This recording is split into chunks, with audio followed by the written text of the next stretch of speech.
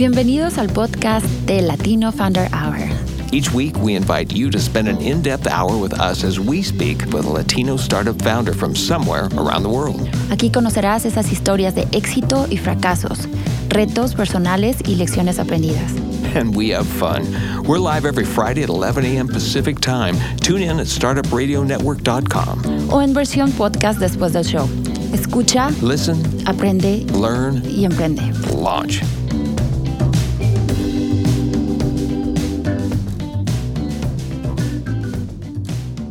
Bienvenidos a todos, feliz viernes. Este es Latino Founder Hour. Los saluda Edgar Navas, su servidor, fundador de Clica. Y hoy tendremos el show en inglés porque tenemos un amigo aquí especial. Es un rockstar de la comunidad emprendedora de Portland. Pero lo vamos a hacer en inglés porque él solamente habla inglés. Stephen Green, fundador de Pitch Black.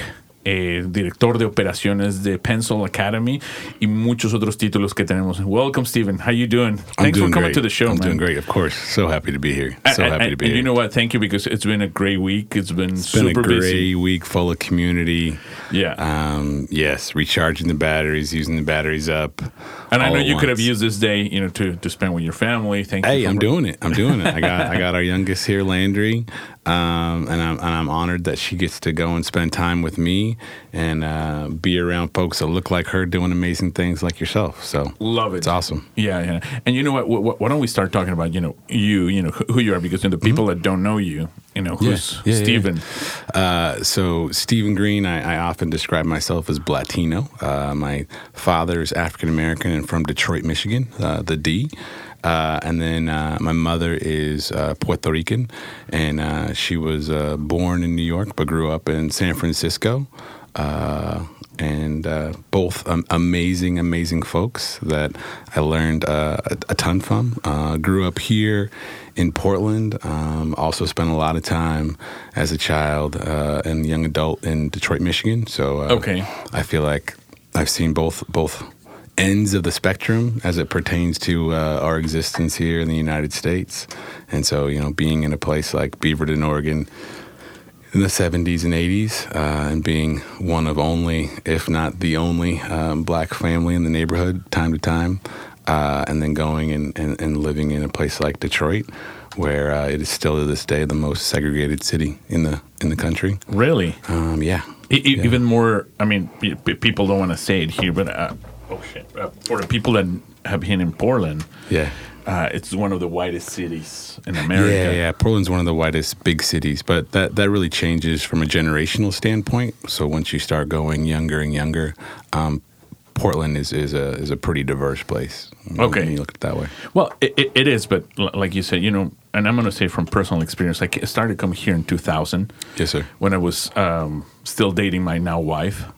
And, coming from Texas, where I was before, it was one of the first things that, and I've never been, one that goes into races or, pull out any race card. But it was, to me, I remember to this day, asking my wife after, a few trips into the Portland Metro and, taking me here and there. My wife, by the way, is Anglo. Yeah. Speaks fluent Spanish. So but I just asked her that question, are there any black people or Mexican people in the city? Mm-hmm. And she's just like, huh.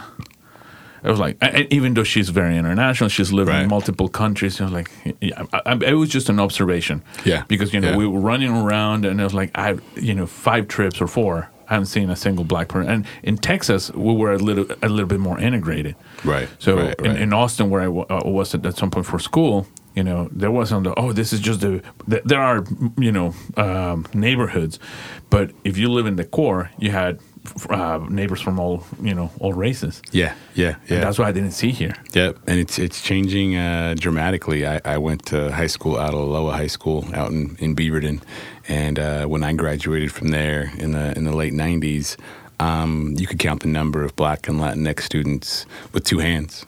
Oh, wow. Out of 2,000 kids. In Aloha. At Aloha High School. And now I go back there, a teammate from college is the head football coach, and come to find out that Aloha High School is now 60% kids of color. Oh, wow. 40% Latinx. So in one generation, it changed dramatically. Huge shift. And what was it? So I think it was a number of things. Part of understanding as best I can, particularly the African American experience here in Portland is, prior to the mid-'90s, African Americans couldn't rent and buy homes wherever they wanted, right? So 80% of the state's black population lived in 2 zip codes in Northeast Portland. Yeah, the famous red line. Yeah, so the redlining, really despicable real estate practices where realtors would lose their license if they sold people houses outside of certain areas. Those things ended in the 90s. And so, take a family like ours where, both my parents worked at Intel and Tektronix for years. If we were required to live in Northeast Portland, that'd be a crazy commute for them. Yeah. And so all of a sudden in the mid-90s, that ended. And so now folks have, dispersed voluntarily and involuntarily, but that's left a real gap from a community standpoint, I believe, in the African American community. And that's what we're going to talk about. I would like to center today in that because we've had a lot of conversations here about inclusion and what does that mean. I mean, we hear that term, more diversity and inclusion, but what does that mean? You and I have been to events and we had discussions, but we want to open it here. It's like, what are we making progress? Who's making progress and who's just doing lip service? I mean, not just to call out name, but what can we do to get them on the right path? Yeah, I think any conversation around diversity, inclusion, and equity really has to begin with, just calling things out, calling out an issue and saying that there's a problem. And I think, excuse me, here in Portland, we've gotten to the point where diversity is important but not urgent.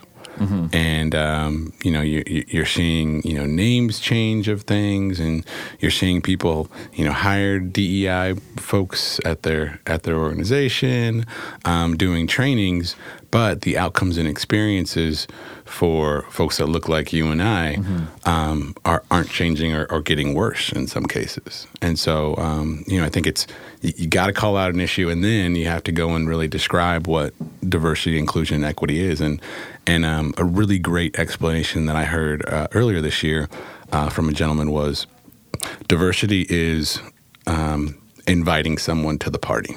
Okay. Inclusion is asking them to dance.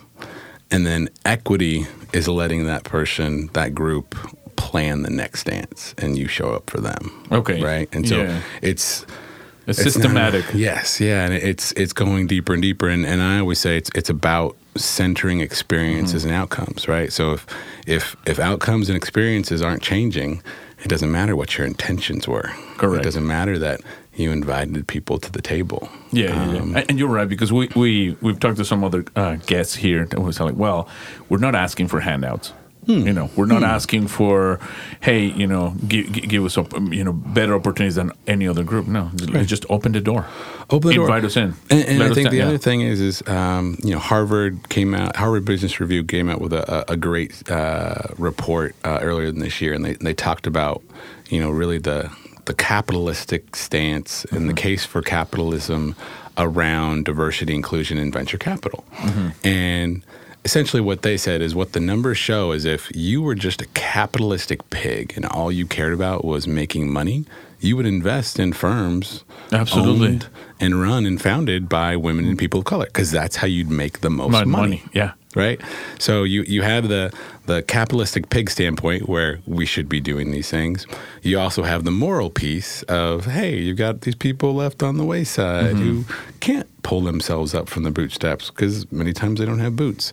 And we're not doing it for either one of those. And what you're left with is really the human nature of people, in that we do what we're comfortable with. Absolutely. Right? Yeah. And so how do we push more folks to become comfortable and being uncomfortable? And I think that's by talking about outcomes and experiences. Because if I'm focused on Edgar's experiences and outcomes, it's not about me. It's not about my ego. It's not about, I fixed it or I didn't fix it. Yeah. It's taking the emphasis actually off of me, right? And we all have privilege.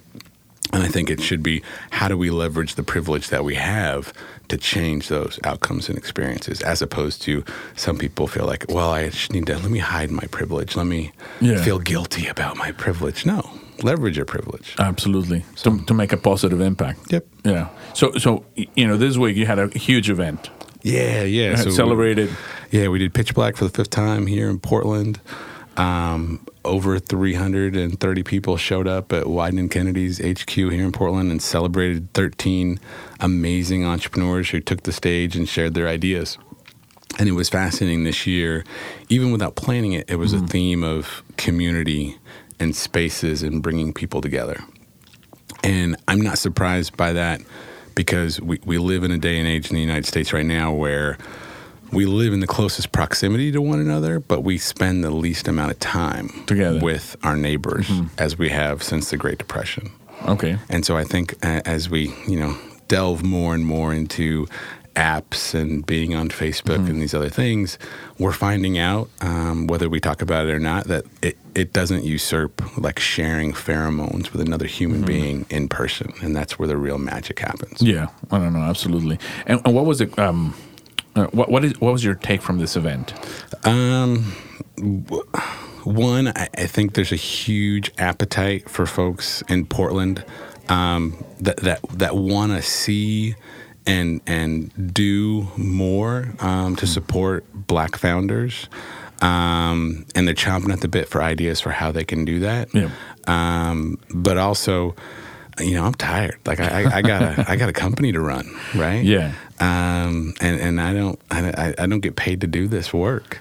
I do it because my community needs it. Yeah. Because if you don't do it, who else? Yeah. Right. And the winner, Renee Allums, was amazing, right? But there shouldn't have to be a person volunteering their time to go and make sure the Renees of the world are known and see some money and have people cheer for them. I mean, I think, 330 people in your city cheering for you, wanting you to be at your greatest is got to be an amazing feeling. Experience. Yeah. Maybe one of these days I'll get a chance to do Pitch Black or Pitch Latino. We'll see. but on stage, yeah. Yeah.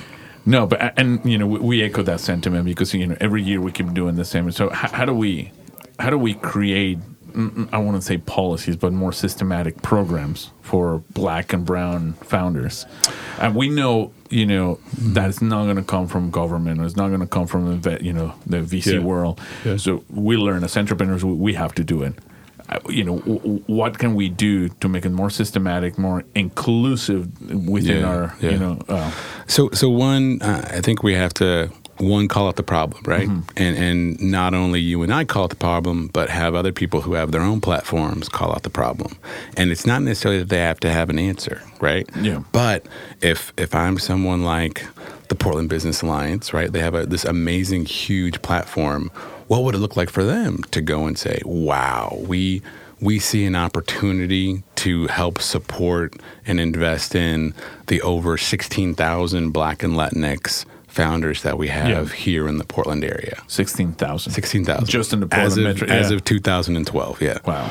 And so what would that look like? And imagine the kind of convenings and the conversations that would come out of that if organizations of that magnitude went and called that out, right? Full stop. No answers. Like just said, hey, we've got this amazing table and we're seeing data and we're hearing from people. Man, we want to have a conversation about this because this ties directly to the economic outcomes for our region and for our state. Absolutely. Yeah. No, I didn't think about that. But, there's a lot of organizations, export councils, the Business Alliance, and those are just Portland. Now we're talking about a state. Yeah. Yeah. There's dozens of people doing amazing work. And I think it's about, them leveraging their platforms and also shifting to really talking about, okay, how does this center the experiences and outcomes for specific groups, right? And it doesn't mean that you care less about other folks, right? Sometimes I get feedback from people about doing Pitch Black, and they're like, oh, you don't care about this in this group, or you don't care about this in this group. And I'm like, no, we're highlighting these folks today.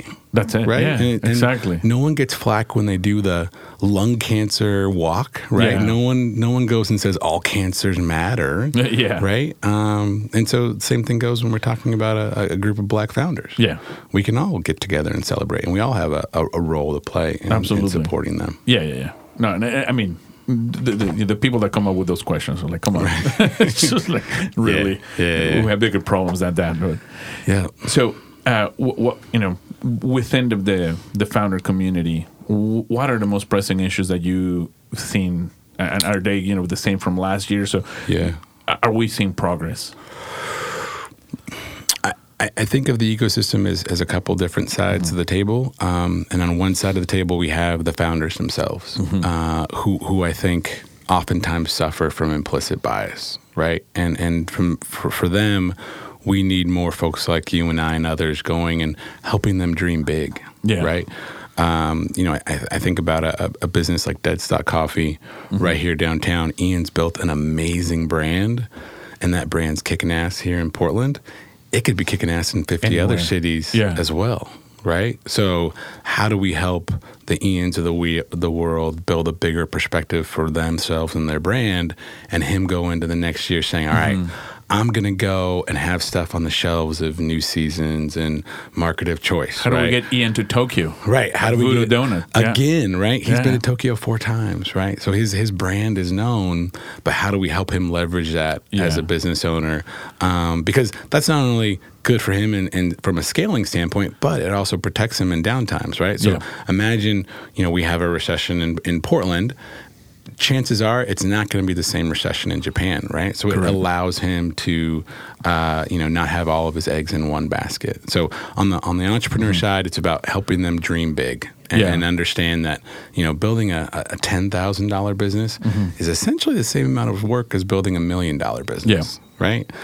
And then on the other side, just help people understand, the roles that they can play, right? This is not about fixing it. This is about committing to work. Yeah. And when you're committed to work, you make steps forward, you make steps backwards, you make steps to the side. How do we get more folks to see the role and opportunities that they have to support these entrepreneurs that are out here? Yeah. No, and I'll follow with that sentiment with Ian in that case, and the roles of organizations here in Portland Metro, the Export Council. How do we get Ian to Mexico City? How do we get him to Toronto? Just make him a brand, because we already have those services. Statewide, federal. And again, there's programs that you and I may know, but Ian may not know about. Yeah.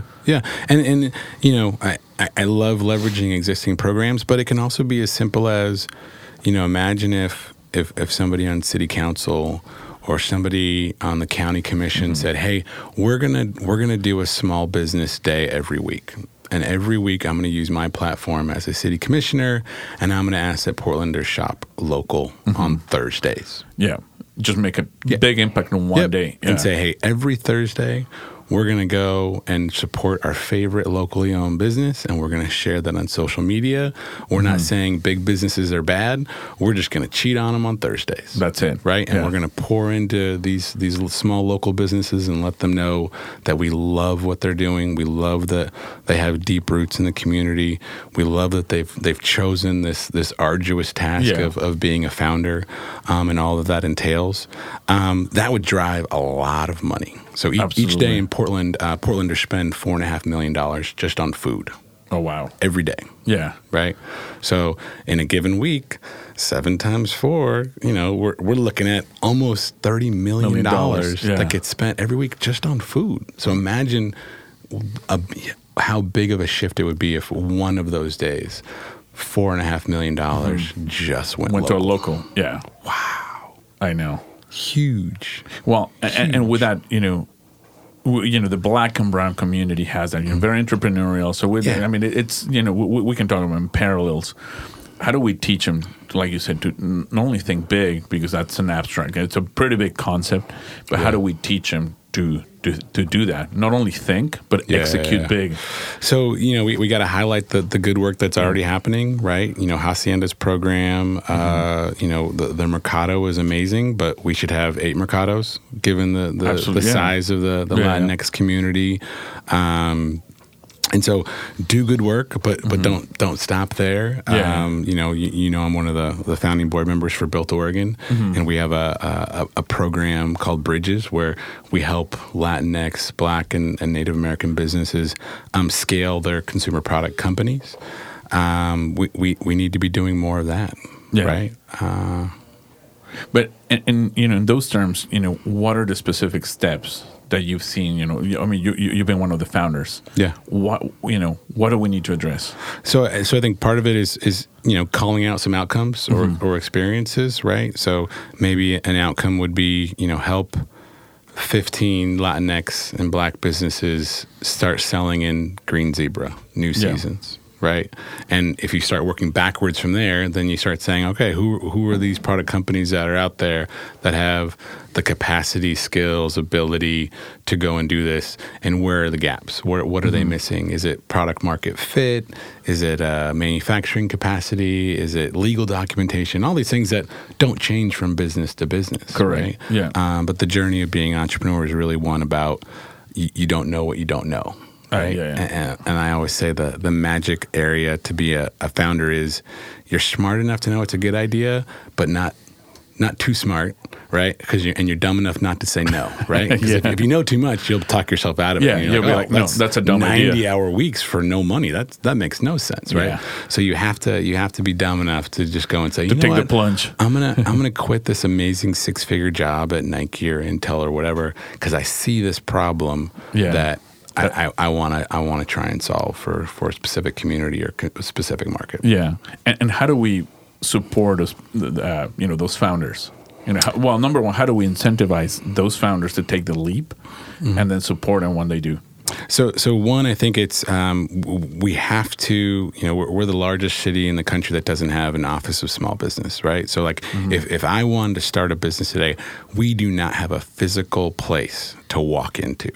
A one-stop shop that tells us about the work of Hacienda or Craft 3 or Prosper, right? So there's literally not even that starting point. So before we can get really, really innovative and, doing blockchain and all these other things, we have to start with things like that where we don't have an air traffic controller for the amazing airport of runways that we have in the state to help someone navigate those things. So I think that's the first part where I would start is having a one-stop center that can help people digest and understand the massive array of organizations and programs that are available around. And then two, we've got to have people using their platforms to talk about it. Right? Yeah. I absolutely love going to the Mercado, but we need more people talking about the Mercado. We need someone going and saying, all right, when are we doing a West Side one? When are we going to have one downtown? Right? Those things, that groundswell needs to continue to grow. And so doing something like a small business day that, a city councilor or whoever is leading it, I think those are the kind of things that would come out of it because typical, your everyday Portlanders are going to be like, wow, I had no idea that dead stock existed and all these other things were happening. Man, we've got to be able to do more. Or I want to see them open a second location in my part of town. Right? Absolutely, yeah. Which, if you sit in Deadstock, he gets asked every day, when are you opening up in St. John's? When are you opening up here? When are you going to California? And so, if those kind of things happen more often and we build in the infrastructure so that founders can make informed decisions, we're going to start seeing the scaling of these businesses happen. And because I think for a lot of the founders, they just don't know what thinking big could potentially be. All right. No, that's right on. But Steven, let's make a little quick pause just to pay the bills. Talking about paying bills and scaling. Yeah. Got to. And we'll be back in 20 seconds. Today's episode of the Latino Founder Hour is brought to you by Publicize, a deconstructed PR subscription service which generates effective visibility for your business. Publicize has broken down PR into a modular setup, keeping quality high and simply charging fees for the targeted PR you require. Check them out at publicize.co and tell them Claudia and Edgar sent you. CPA Dudes, where accounting is never boring. Their price is not based on time. Instead, customers decide what to pay them. They don't charge you for sending invoices, phone calls, emails, texts, or meetings. They just get the damn job done. Find them at cpadudes.com/startupradio. I think we're going to have about 15 we are back at Latino Founder Hour with Steven Green. Steven, and your community organizer, founder, tech advocate. I don't know. I don't even know how to describe you. Overall badass in the startup community. One of the pillars of the Portland startup community. And I know you're pretty humble to accept Just trying to do my part, man. Just trying to do my part. But it's, one of the inspiration, but also action. Now, you've founded many organizations. Where do you see, the city going in the next couple, next 5, 10 to 10 years? I see a couple things happening. I see one, people entering the public sphere that prior to 2016 had no intentions of probably entering the public realm of whether it being, working at one of the city bureaus or the county or running for office. And so I'm excited about the new blood that's coming into the public arena. Secondly, we've had a number of exits here locally of local companies, Cloudability, just within the last month.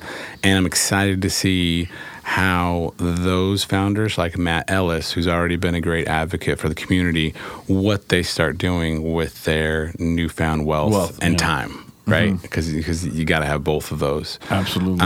Because I believe we have this cadre of founders who really believe in community for community's sake, as opposed to, am I getting credit for being seen as a community person? Right. Correct.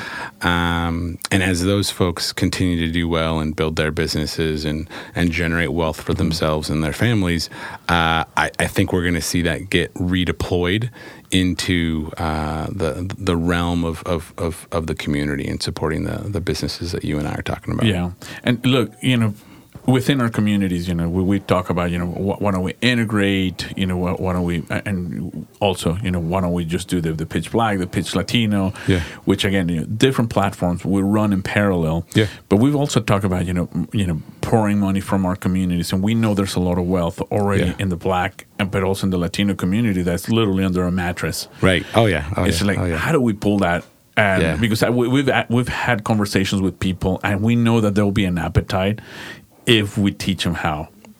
Yeah. Money's an interesting thing.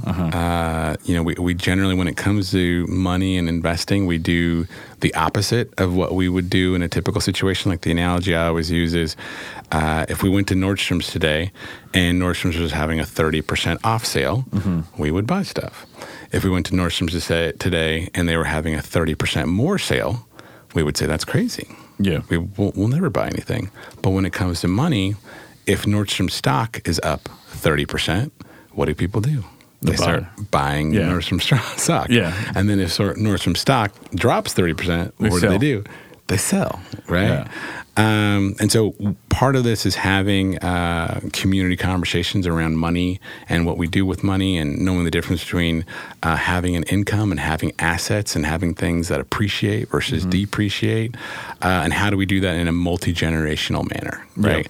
Yeah. We've got a group of people, millennials and Gen Xers, that are really good savers, but they think of wealth differently than baby boomers do, right? So what happens and how does it impact our community when we have this growing group of 20 and 30-year-olds who want to have more of a nomadic life? And chances are they're probably not going to buy a house, even if they make good money, or a car, because they're going to work here and live here for 6 months, and then they're going to go to Peru or wherever with their laptop and work from there for another 6 months. And that's going to have a dramatic impact on community and how we pay for things locally. But all of this comes, revolves around us coming together. Right. Yeah. And so we can come together physically and, go and support events like Pitch Black, Pitch Latino, or we could also leverage technology, right? So what would it look like to do, we do a fun thing called the Black Signal, where, we do an event, we do a call out, and I put out the Black Signal, which is a modified version of the Batman signal, right? What would it look like if we did that around Black and Latinx female-owned businesses, right? What if, the mayor went and did a Black Signal on a Thursday and said, "Hey, everybody, we're going and shopping at Deadstock, right? Or another. We're going to go to Dubs. Yeah, we're going to go to Dubs. See you there. I'll be there from 11 to 1. Imagine how much magnification would happen, using our platforms for things like that. Like you said, technology, to spread it. Yeah. Technology is it's leveling the playing field, right? And so I think oftentimes people hear technology and they think, I can code or I can't code, right? But actually, technology is the equalizer for small businesses, right? That's how you compete with the big folks, is by leveraging technology, and technology is getting better and cheaper. Yeah. And so I don't foresee a world where there's not a business vertical that's not leveraging technology in one way, shape, or form. Yeah. And that, again, we're coming to the question, how do we get more, black and brown people in technology? Yeah. Part of it is acknowledging the ones we've already got, right? So when we moved here in the late 70s, my dad worked at Intel for a long, long time. In the early 80s, he started a program that brought black engineers to Hillsboro, Oregon every summer from historically black colleges and universities. And that started in the 80s and then continues to this day. Your dad started that? Yeah. Wow. Yeah. Amazing. All my brothers went to historically black colleges and universities around the country. I was one of them that didn't. And so you've got to fundamentally say, I know they exist. Right? Before we start encouraging other people to get into it, you've got to fundamentally say and call out, I know they exist. What are the barriers in my company not being able to hire those folks or connect with that community before you start going and bringing in interns, right? So I love seeing what we're having happen in the city right now around internships and opportunities there. But when you start thinking about experiences and outcomes, if I'm an organization that doesn't have folks of color that are in leadership positions, middle management, folks in their 30s or 40s, well, if we bring in the first black person I bring in as an intern, and they get there the first day and they realize, wow, I can't work here. Yeah. Like there's no one downstream, right? Yeah. So now you're bringing in these folks for 4 to 6 weeks to be interns, and they turn around and they go, okay, this has been fun, but I can't be here permanently because I don't see anyone who looks like me that's here permanently, right? There's no one in leadership. So it would be great to do the opposite, and instead of starting with interns, so what if we started with executive folks, middle management folks, so that by the time we bring the intern in, they've got somebody from day one going, oh, man, I can be like Edgar. In 10 years, I could be Edgar. In 5 years, I could be Landry. Whatever I want to be doing. But instead, we're planting the seeds of doubt, right? And if they don't, you can't be what you don't see, is what Mayor Brown often says. You know what? I saw it. For the people that don't know, there were 30 companies that signed a technology pledge here in Portland. Tech pledge, 4 or 5 years ago? Yep. It was just a pledge, but great, in name. And I remember going to the company. I won't, can't say names, but and it was exactly like that. Talking to an intern, it's like, wow, this is great. And they're giving an opportunity. And this case was Dominican descent, but I'm the only one. I'm the only one black and Latin because I'm Dominican, but I'm it's like I feel uncomfortable. He told me that. It's just like, and I was like, why would you feel uncomfortable? I mean, it's just, but it was that perception. It was like, well, I'm here. It's intimidating, even though, all the coders and nothing intimidating about that. But just being I don't want to even call it just the one that stands out just because of the color of your skin. And if you can't see anything at your peer level and above, then like, what are you doing here? Yeah, it's a difficult existence for folks when they're the only, right? Whether it's the only person that didn't go to whatever school, the only person that's not from Portland, whatever that onlyism is.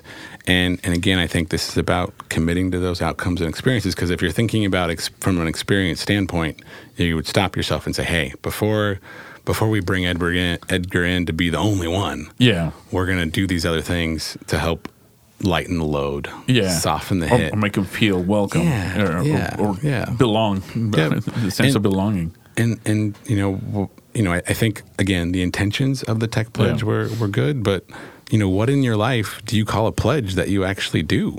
Exactly. Right?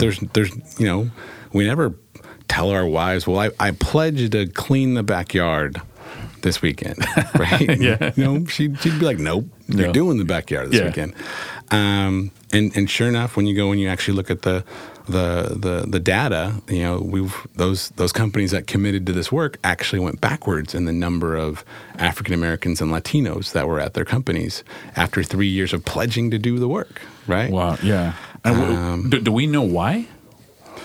I'm sure that there's thousands of layers to all of that, right? But you know, I mean, we know the city has hear grown. about that, right? We don't hear about that though, right? So, you know, one of the things that we could be doing as a city is calling that out and saying, "Hey, we went backwards with this." Exactly. What the hell? And I remember talking to an executive, again, one name. It was like, look, if they bring him to me, I will hire them. But the problem is, like, first of all, we can't get engineers, you know. So that's what we get, people coming from Portland. Well, but if you, and they're like, well, why don't you just educate them? And the answer was, well, we're not in the business of educating. Our business is it's a different business. Yeah. Like, well, if you're pledging to solve a problem, you got to come up with solutions. So I don't know. That was my perspective.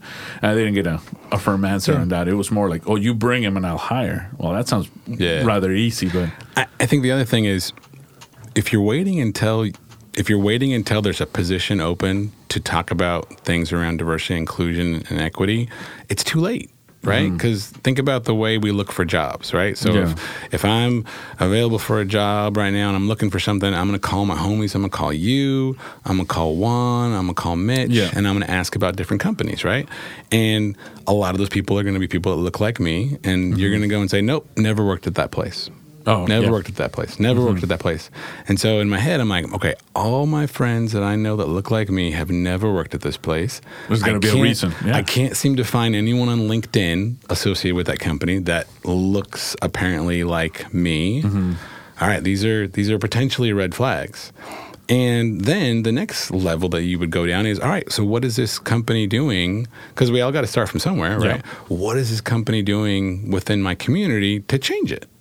Right? And if I find that, you know, they're not connected to the, you know, the Association of Black Engineers, the Oregon chapter, or, you know, any number of these other organizations where we know, you know, engineers of color definitively are today, like this is not a new thing, then people opt out, right? And so then when you have a conversation with the HR person or the CEO, they go and say, oh, well, we gave it our best bet, but no one applied. Right? And this confirms you guys don't exist. And it's like, no. Yeah. People self-selected out because you haven't done the work of building rapport in the community. Yeah. Right? And unfortunately, we go through these situations where people want a pat on the back for trying for a badge. and good intentions. I was like, but I try, give it my best. The outcomes and the experiences are not changing, or they are getting worse. Yeah. And we don't call those things out. We call them out in private conversations. Yeah. Right. But we're not willing to go and put, you know, names of companies on things and being able to say, because doing it is just saying there's an opportunity for you, company X. Yeah. It's not that I want to necessarily shame you. I want you to do better because I know it could be much better for your bottom line. And I know it sounds like you have a passion that you want to be part of fixing these things, as opposed to, oh, you just want credit for being associated with potentially fixing the things, but actually not. But you don't want to do the legwork. Yeah. Yeah. Yep.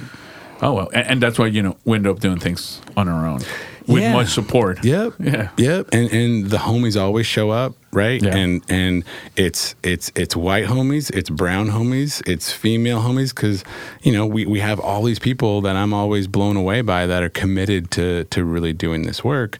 But when it comes to, you know, power structures, all too often the people that have the most power or the biggest platforms, they're not there. Yeah, They're and not I wonder involved. why. Yeah. You know, they want it on their own terms, or, you know, they don't want to be part of, you know, really, really difficult discussions, right? Yeah. But that's what the work is, right? There is no like done. There's no, you know, I don't have a checklist somewhere where, you know, someday in the future I'll be able to go, all right, I'm done. we're done. Yeah. Like black and brown people are good, you know, off to what I was doing. And I think, unfortunately, that's what people's expectation is that we can go and we can do this for a little while and then go back to business as usual, right? And then get back to it, because this is seen as an extra thing as opposed to being seen as the flour with which we bake everything within our company, within our city, within our region, within our industry. Well, and you know what? How can we bring those people to the table on again, you know, with a more tangible program or plan to action? I think one, the people that need to come to the table are true leaders, right? Mm-hmm. And that starts with leaders coming out vocally, calling out issues, right? I would love to see, whether it's the mayor, city councilor, whoever, someone going and saying like, us as a city, as a state, as a county, we have to do better by these folks. I don't have the answers today, but you all can use my platform. You can use my office. I'm going to dedicate time from my team, whatever. We have to be talking about this. We have to be making some progress. But we can say that, for example, the school district, everybody now has an office of equity, inclusion, or diversity. Yeah. So they could argue, well, we already are. We hired a person and we're paying them $150,000 a year to do this, and we still don't see the results. We don't, right? Yeah. And I think it's one thing to go and start a new office and put a new name on the wall or whatever you want to do, but the outcomes don't change. And I can't do that with like our investors at Pencil. I can't go and say, oh, well, we gave it a good try, right? Yeah. They're gonna be like, no, next quarter these numbers need to be here. Yeah. Otherwise you're gonna close. You're gone, right? Yeah. And I think that speaks to the fact that diversity hasn't become a business imperative for many companies, right? Because if it was a business imperative, if there was investors that were like, look, we're out of here if you're not doing these kind of things. If we don't see these numbers, then that's the point. Sadly, when things will change, right? And so, other than that, you've got to have people in leadership that this is like part and parcel with the work that we do. Yeah, we build computers, we build community. There's no people left behind. We're a good steward of resources. Like those are the things that make us a great company. And if we're lacking at one of those things, we don't get a free pass. We don't get to go and do a celebration run when people are being left behind. And honestly, absolutely. I've been part of a lot of conversations around the Oregon Capital Scan, right? Mm-hmm. And if you read the most recent one, there's been a lot of increases in the amount of capital coming in to Oregon. Yeah. And at a macro level, that's great. And when you read the executive summary, it's a celebration of like, hey, we're doing so well. But that comes at the same time where the access to capital for women, Blacks, Latinx founders is going down tremendously, right? The number of SBA loans to Black businesses in the state of Oregon down 96% in the last 10 years. That's atrocious, right? And at the very same time, the number of Black businesses is more than doubled. Oh, unbelievable, right? But again, I think there's 1,000 answers for why that happened. Mm-hmm. The problem right now is no one says, hey, let's have a conversation about it. Okay. Right? Except me. But I don't matter, right? Yeah. I matter. Or I just found out about that. I think it's atrocious. But why don't we hear about those metrics? Yeah. We only hear the metrics when they're good. Right? Yeah, when it suits the narrative, right? And so, why... I think that would be an amazing opportunity for the PBAs of the world to go and say, hey, we're going to have a half-day... conference on just having a discussion about this. Yeah. We don't have any answers, but damn, that's crazy in a place where we have over 4,000 Black entrepreneurs. We have to have a conversation about this. Yeah, absolutely. And how to fix it. Even if you don't have the answer. How to fix it. Just have a conversation about it, right? Yeah, let's start with a conversation. Because if you get a lot of smart people in a room that didn't know, like you just said, you didn't know that. I didn't know that metric, right? If I get 100 people in the room and now they know that, that's good. Because now I want to know why. Now you can start to act. Now you can start pulling it apart and looking behind the curtain and all those things. And there's answers there somewhere. Yeah. But if no one calls out the problem, there's definitely not going to be answers. Yeah. Yeah. No. Like you said, it's just, wow. And that's the kind of data that we should be seeing. It's like, okay, hang on. If there's a problem here or multiple problems, how do we fix them? Yep. And I got to give people props in doing it. So, Matt Kish from Portland Business Journal has done 2 articles on this drop in loans and SBA loans to Black businesses in Oregon. And, one of the banks that stepped up and said, wow, like we got to lean in on this has been Umpqua Bank, right? Mm-hmm. So in the article that he did, the most recent one, they talked about how they'd only been recorded as doing 1 SBA loan for a Black business in the last 10 years. And they could have hid from that. They could have said, excuses and blah, blah, blah. But instead they leaned in. And they're like, what are we going to do?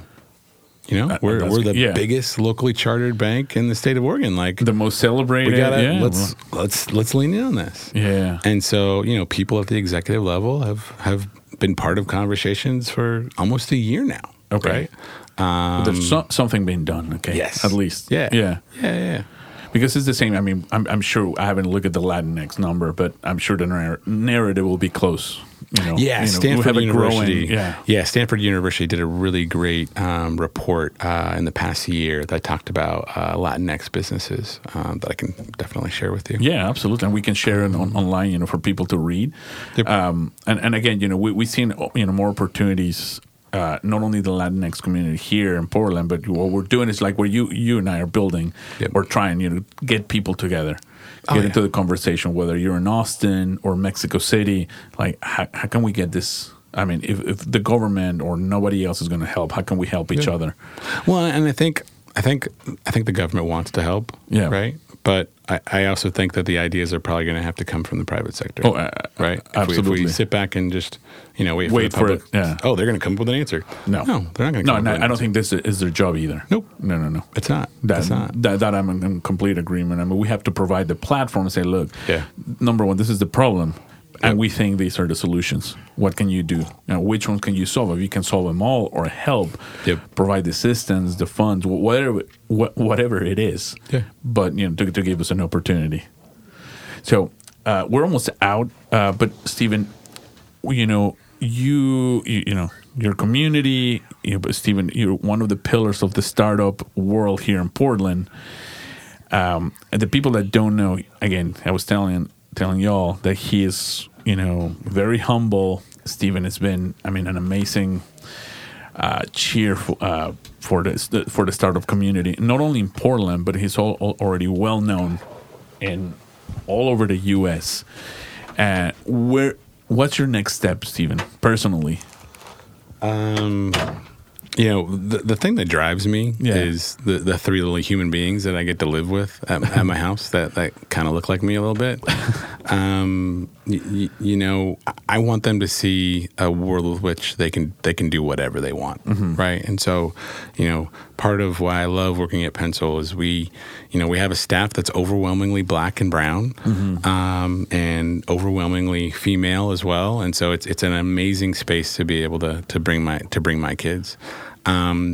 But also I love Portland, and the more I travel, the more I actually love Portland being home. Yeah. And I feel like there's such an opportunity right now to support, you know, the folks that are here on a local and national level that, I'm not going anywhere. So, 20 years from now, I'll still be doing this work, or I'll be buried somewhere in Portland, but I'm not going anywhere. And I'm great with that.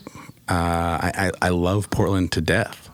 And I see such an opportunity, and that's why, I push so hard and I have such an urgency around the stuff that I do. I want other people to share that same urgency. We'll love it. And, we share the same sentiment. I got here, 16 years ago. Yeah. Love it. I've lived in other places in the world. It's like, you know what? I'm going back to Portland. Yeah. I'm not a native, but, I'm also not going anywhere anytime soon. I'll probably just, between here, Mexico, that's it. That's going to be my home. Yeah. And I want the same thing. I want to put Portland on the map, and not just for personal reasons, because I want to share the good thing that we have here. Yeah. Good programs that are coming out.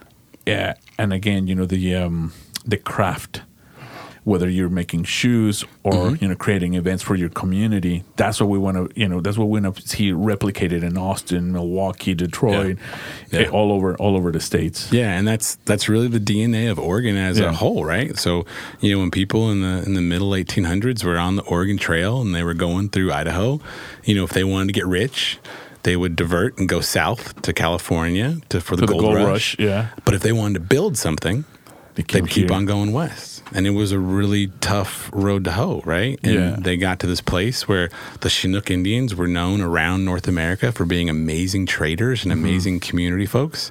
And that lives on with us, right? But But craft is the DNA of Oregon. And we've attracted people for generations that care about building something and care about doing it within a community. Yeah. Right. And so, that's what the one of the amazing things I love about our startup community is it's such a collaborative place. You can know 2 or 3 people and know everyone.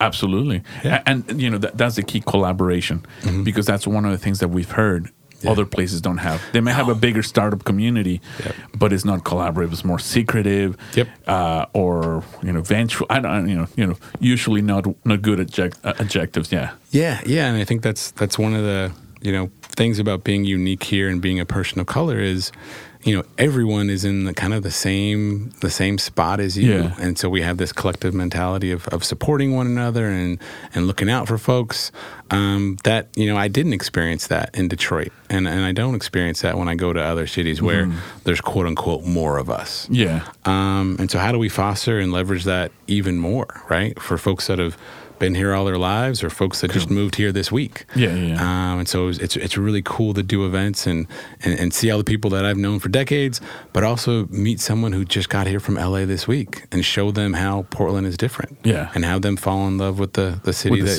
you people. And I love so much. Cool. So where can we find you, Steven? You can find me on Twitter at PDX Steven G, and that's Steven with a PH. And that's the same for Instagram. And then if you want to find me in person, 9 times out of 10, I'm sitting outside or inside of Deadstock Coffee. Pencil, our offices are right above Deadstock. And so downtown Portland. Downtown Portland, Old Town. Can't get away from it. And it's a really amazing spot. And turns out it's the original birthplace for the Black community here in Portland. The first Black businesses, first Black churches, all in the late 1800s in Old Town, in the Pearl. That I didn't know. I thought it was Chinatown all the time. Yep. Well, very cool. Yeah. Well, thank you, Steven. Thank you for having me. Again, I know it's been a super busy week. You just want to relax. Thanks for bringing your beautiful daughter. You want to say hi? Hi. Right there in the mic. Hi. Thanks, Steven. Really appreciate it. And keep up the awesome work, dude. Of course, man. Thank you. Happy Friday, everyone. Support for today's episode comes from our friends at Ruby Receptionist. For small businesses like yours, nothing is more valuable than real human interaction. It's why 2 out of 3 mobile web searches for those ready to buy end in a phone call to a business. Together, you and Ruby transform your phone into the sales engine it was meant to be. Start setting your business apart today. Visit callruby.com/startupradio to sign up, or better yet, call them at 833-861-8100 and use promo code StartupRuby. Tell them Claudia and Edgar sent you. You've been listening to the Latino Founder Hour podcast. El programa Latino Founder Hour es grabado en las instalaciones de NetSpace en el estudio Bigfoot Podcast en la hermosa ciudad de Portland. Our audio engineer, mixer, and podcast editor is Alon Beausoleil. Diseñador de logo, Carolyn Main. Our network logo was designed by Jessica Chan. Diseñador de sitio web, Cameron Grimes. Our production assistant is Chelsea Lancaster. Tema de música, Funnin' and Sunnin', de Kevin MacLeod. Cree en ti mismo, sueña en grande y confía en el universo, de Marta Leticia y Silvia Romero.